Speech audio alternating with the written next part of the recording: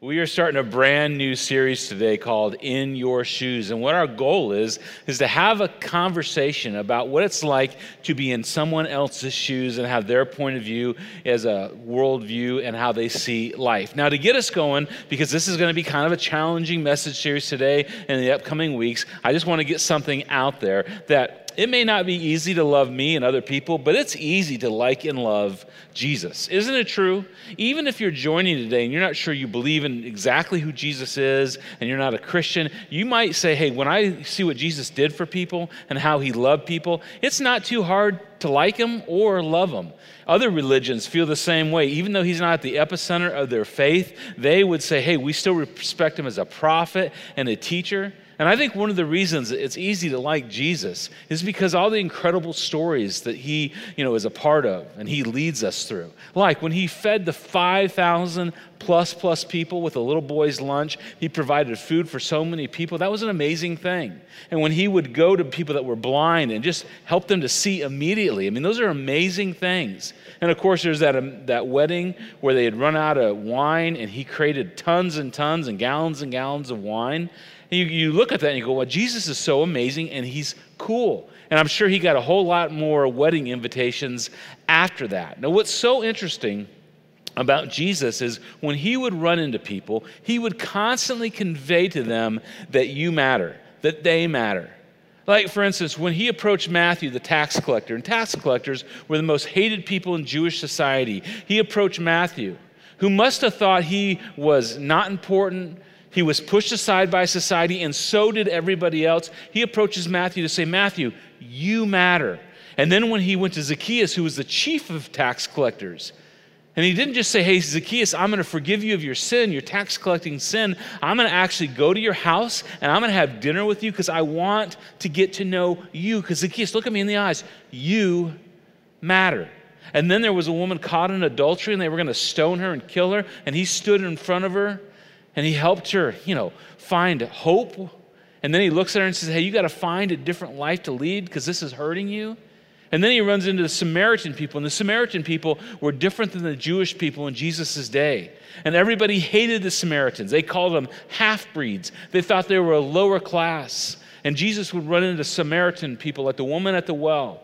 And he spoke into her life and said, you matter and you have value. And it changed an entire people group's point of view on God and of themselves. And then he would heal people that were blind, lame, and sick.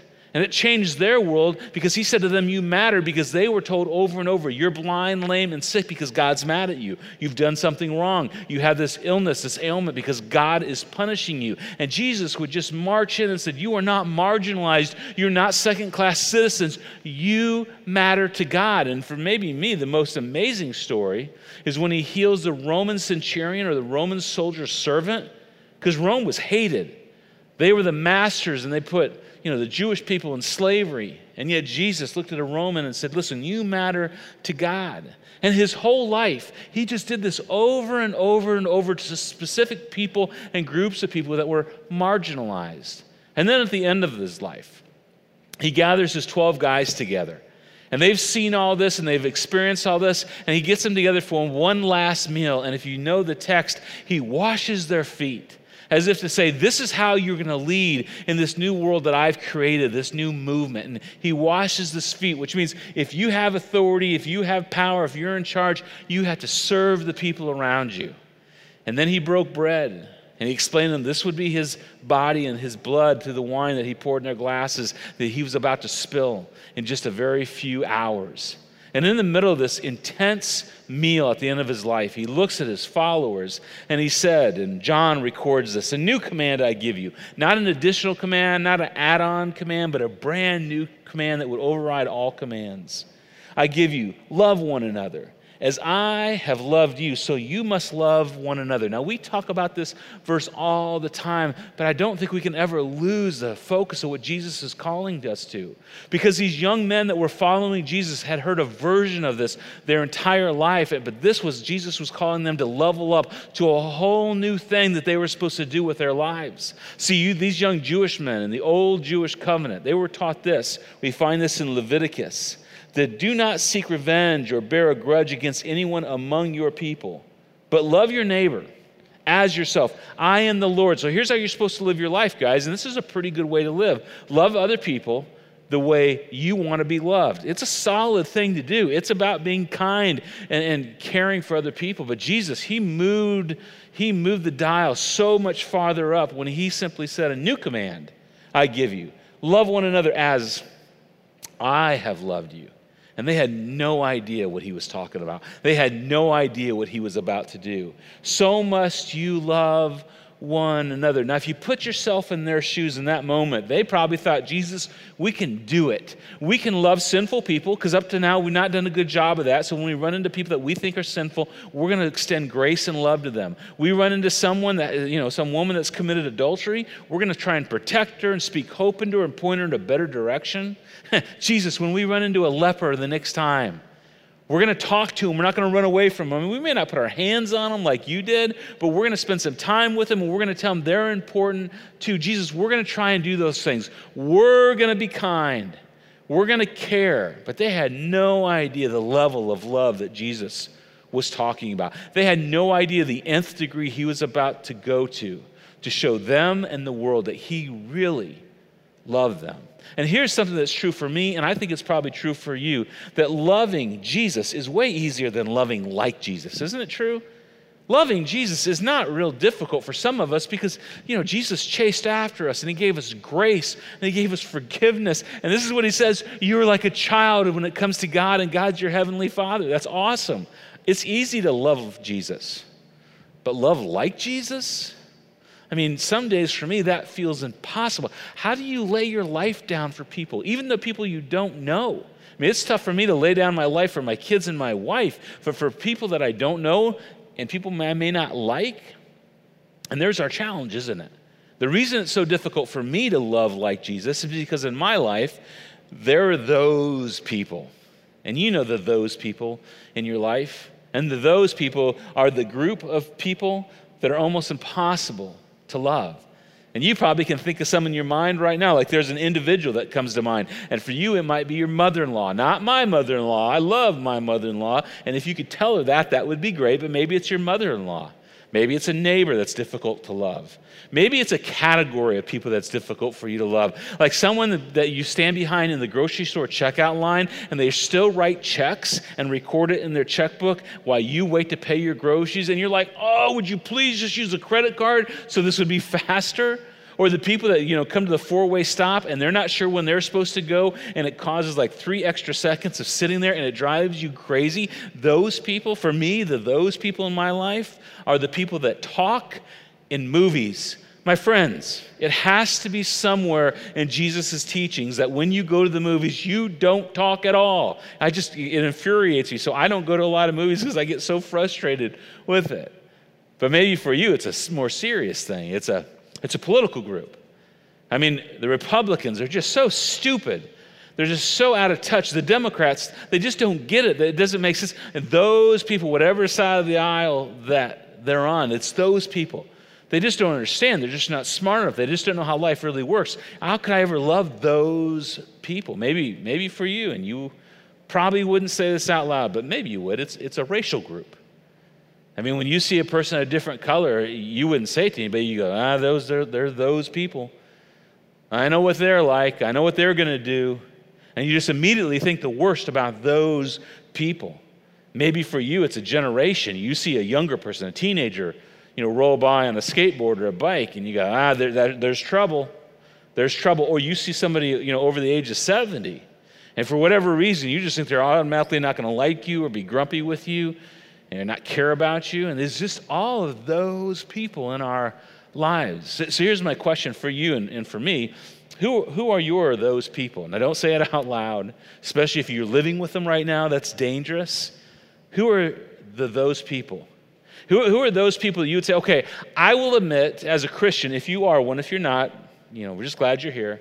Jesus loves those people. But I'm kind of glad I don't have to. Jesus loves those people, but I'm glad I don't have to interact or be with or give to or serve because Jesus will take care of that one. I'll just kind of keep with me in mind. And if you're a follower of Jesus, you need to know that Jesus would look at you just like he did his closest followers and said, a new command I give you. Love one another as I have loved you. And by the way, I'm going to do an amazing act of love for the world in just a few short hours. So you must love one another. And again, I mean, it's not hard to love the people you date or your kids or your wife. Even the people you work with, you kind of love them because you have to get along with them. You have to do it to make life work. But those people are for Jesus. And what it comes to for all those of us that are Jesus followers, it's not even like an outward act, it's a heart issue. It's what dwells inside of me. It's what dwells inside of me when I see certain people, around certain people, whatever the category is. And I may never say it out loud or take any action on it, but it's what dwells in me. And as Jesus' followers, we got to figure out, what do we do with that mess? Now, here's what might encourage you just a little bit. Jesus had those people in his life too. A lot of people for a lot of Jesus' life were like, pro-Jesus, yay Jesus. I mean, you're doing all these amazing things. But there were people in Jesus' life that drove him crazy, that he had to think, well, there's those people again. They're against me. They're trying to stop what I'm doing. In fact, he said this one day. It's recorded by Matthew. He said, woe to you, teachers of the law and the Pharisees. Those are those people. People that had control of the law, so they had authority, and the Pharisees, so they're religious leaders. You are hypocrites. So he just launches in and he starts swinging hard at them. You are like whitewashed tombs, which look beautiful on the outside, but on the inside, goes on, are full of bones of the dead and everything unclean. And in the same way, on the outside, you appear to people as righteous, but on the inside, listen to what he says. You are full of hypocrisy and wickedness. Hey, Jesus, why don't you tell us how you really feel about these religious leaders and keepers of the law? Now, what you need to know about these people is they were the haves of the society. They were in authority, they were in control, but what really frustrated Jesus, and he even made him angry in a certain way, in a good way, is they represented God. And they were taking what they should have represented well, and they diluted it, and they turned it inside out. It goes on.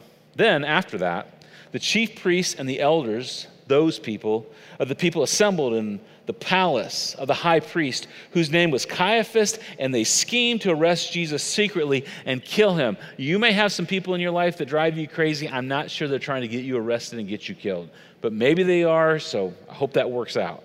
Then it goes on, but not, they said, not during the festival, they said, or there may be a riot among these people.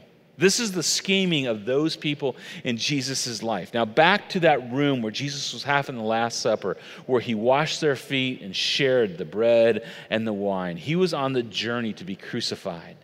And after they had the Last Supper, he goes to a garden and he starts praying to his heavenly Father. And if you read it, it is the most, passionate, desperate cry for help that I have ever read. And it was essentially this: God, if there's any other way, Daddy, if there's any other way that there can be a right standing between you and human beings that doesn't involve me, I would prefer that.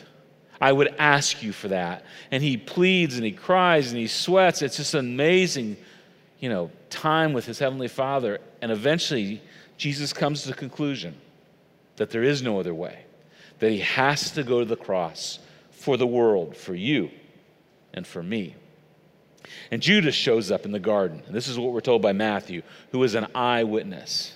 He says, while he was still speaking, Judas, one of those people for Jesus, because Judas betrayed Jesus, one of the 12 arrived, and with him was a large crowd of those people, with swords and clubs sent from the chief priest, one of those people, and the elders of the people. Then the men stepped forward and seized Jesus and arrested him. Those who had arrested Jesus took him to Caiaphas, the high priest, where the teachers of the law, those people, and the elders and some of those people had assembled. The chief priests, we're told by Matthew, and the whole Sanhedrin were looking for false evidence against Jesus so that they could put him to death.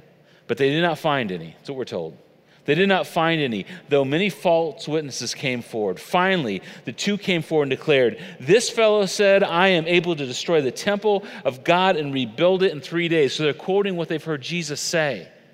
Listen to this. Then The high priest, more of those people, stood up and said, Jesus, are you going to answer? What is this testimony that these men are bringing against you? But Jesus remained silent.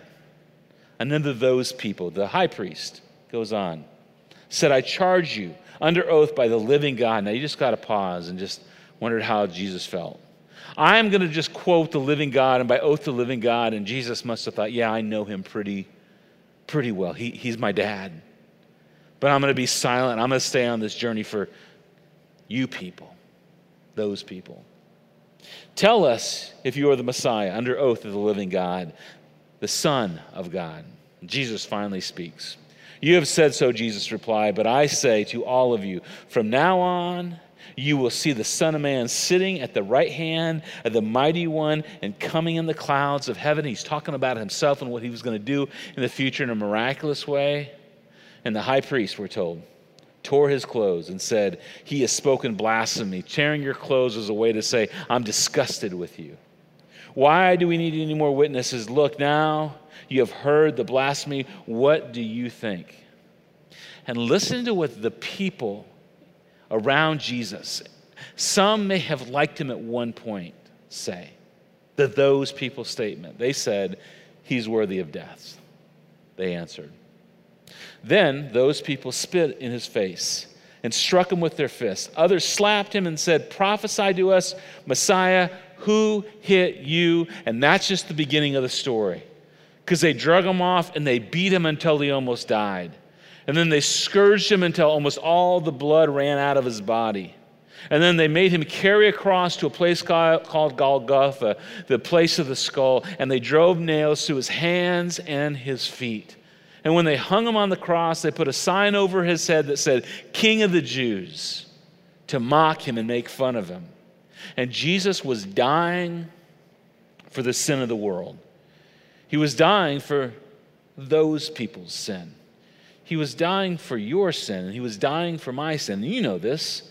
Anytime there's sin in our lives, something dies.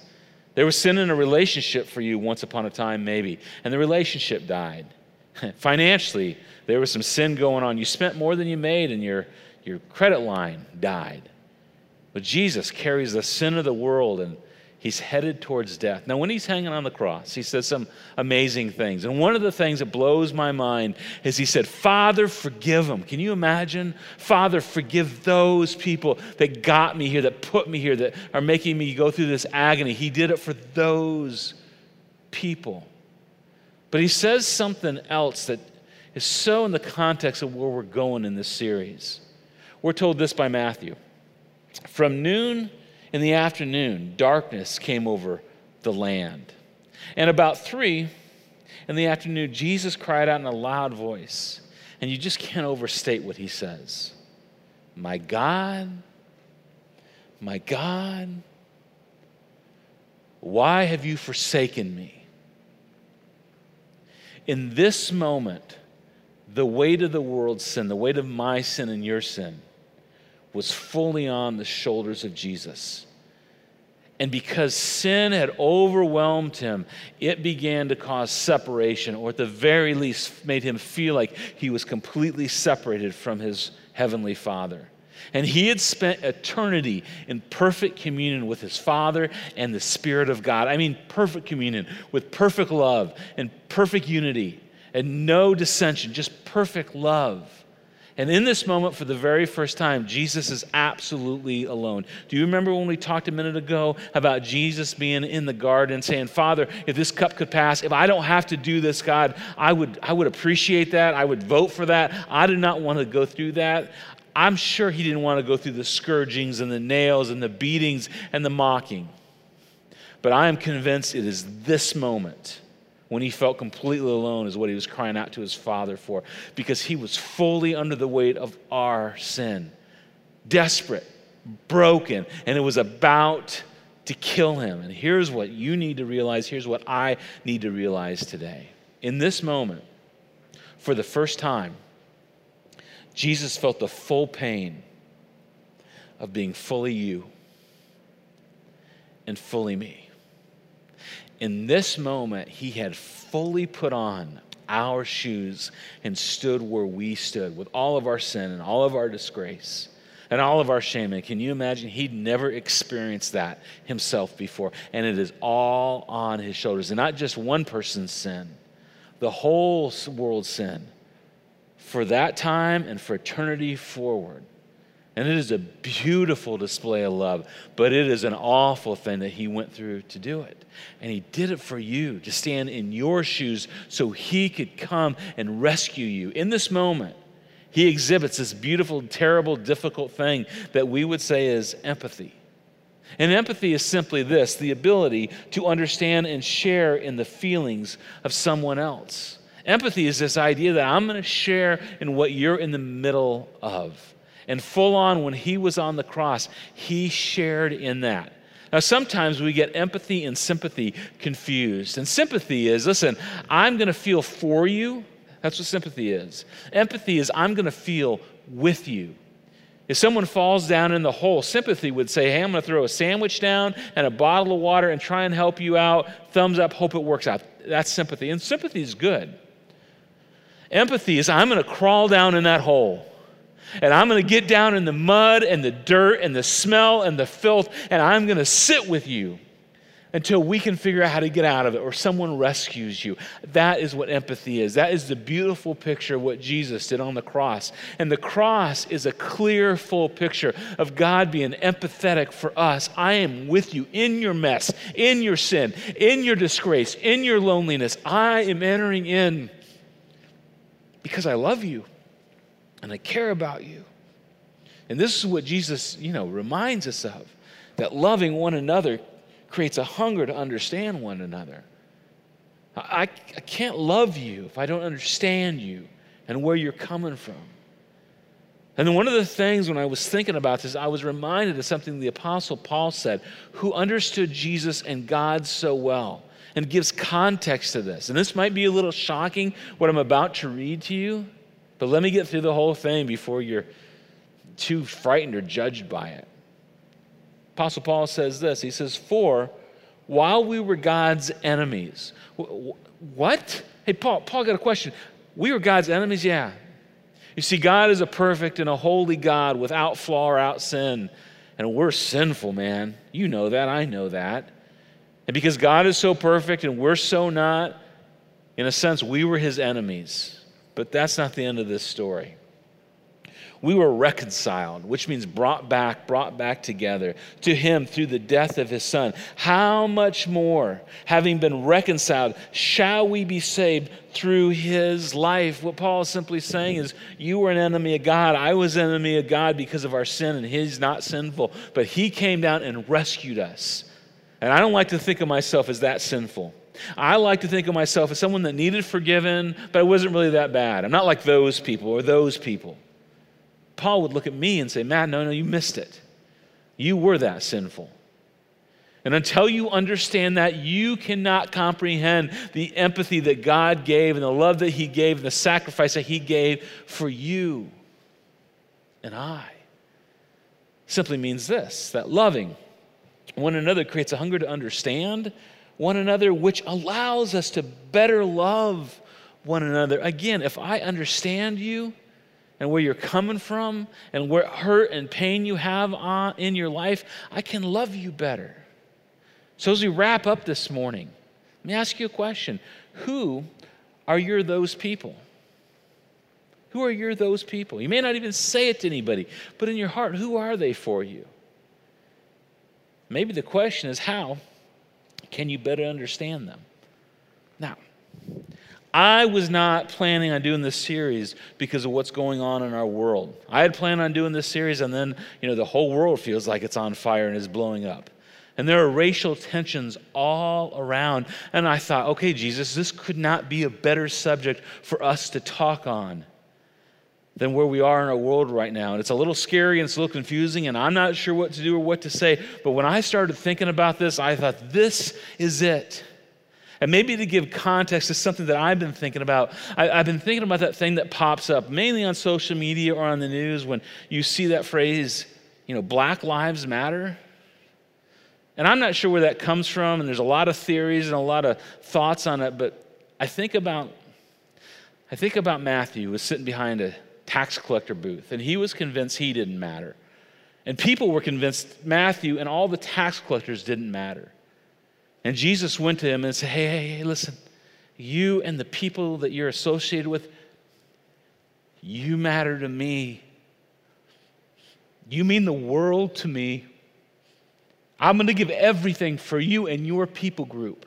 And sure, he loved everybody, but he wanted those people to know. I think about the Samaritan woman that no one loved and they thought she was less than and marginalized, and he made sure she knew and her people knew, you matter to me. All these people not sure you matter, I'm telling you, you matter to me. It's a beautiful thing. I think about every sick person and blind person that Jesus went to, that people thought they were sick and blind because God was mad at them specifically. And they felt like they were less than everybody else. And Jesus went, no. You couldn't be loved anymore. And you couldn't be loved any less. The woman caught in adultery, Peter, James, and John, which were second-rate fishermen, Jesus made sure they and their people knew they mattered. And when I see that somebody posts Black Lives Matter, it reminds me that maybe that group of people doesn't think they matter or think we think they matter. And I'm a follower of Jesus. And I have an opportunity to say, you matter. And if I could just vent for just 1 minute, when I see a follower of Jesus, throw up really fast, well, all lives matter. I simply want to go, yeah, they do. No kidding, Sherlock, they do. And as Christians, we know they do. God died for the whole world. But he also went to certain people and made sure they knew they were valuable to God. And in this day and age that we're in, as followers of Jesus, we have an opportunity not to throw out cheeky answers and frustration. We have an opportunity to represent the Savior that went to the cross for us when we were those people. And to be quite frank with you, I realize I'm a middle-aged, middle-class, white man in Van Wert, Ohio, and I don't have a lot to be afraid of in my world. I just don't. But there are people in our world that do. And I can have empathy for them. And here's the good news. If this is what freaks you out, you can have empathy for them, and you don't have to give up anything you believe in. You can have empathy for them, and you can be conservative or liberal. You can still vote. You can keep your guns. You can disagree with what you see. You don't have to agree with rioting. You can support the police, because I certainly do. But you still can have incredible empathy and love for them. And we can be conduits of what Jesus did for us when we were those people, because I certainly was. And what time in our world is it better right now for people like you and people like me to say, listen, you matter to God. God loves you. I may not understand, but I'm going to try and understand. I'm going to try and listen. I'm going to try and understand what it's like to be in your shoes. I don't have to agree with it all, but I can try, because that's what God did for us. Maybe this is the thought when it comes to those people in our lives, because I'm struggling with this too. How can you better share in their feelings and dip into their world? And this is the thing that I think maybe we struggle with from our perspective sometimes. Yeah, but I'm right. But I'm right. I can prove to you I'm right.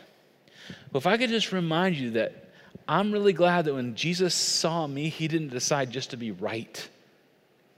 Because when he saw me, the right thing to do would be to condemn me to hell forever, for eternity, because of my sinfulness and the things I did. And I could tell you all the things I've done in my life, and you would agree with me. Yep, you deserve hell forever, and you probably feel the same way. But Jesus didn't choose to be right with me. He chose to love me and take the punishment on himself. And his righteousness was given to me because he paid my penalty. So my friends, as we jump into this series and the season of life we're in the world we're living in, what does it look like for you to figure out how to love people that you don't understand and have empathy and feel what they feel and share in what they share?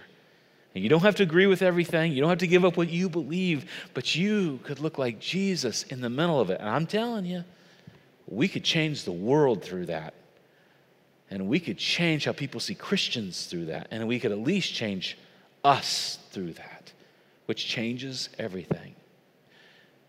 I thought about this, and I wasn't even going to say this, and I know I'm even running a little bit long. I thought, if what I've said offends you to the point that you don't want to tune in anymore, I understand.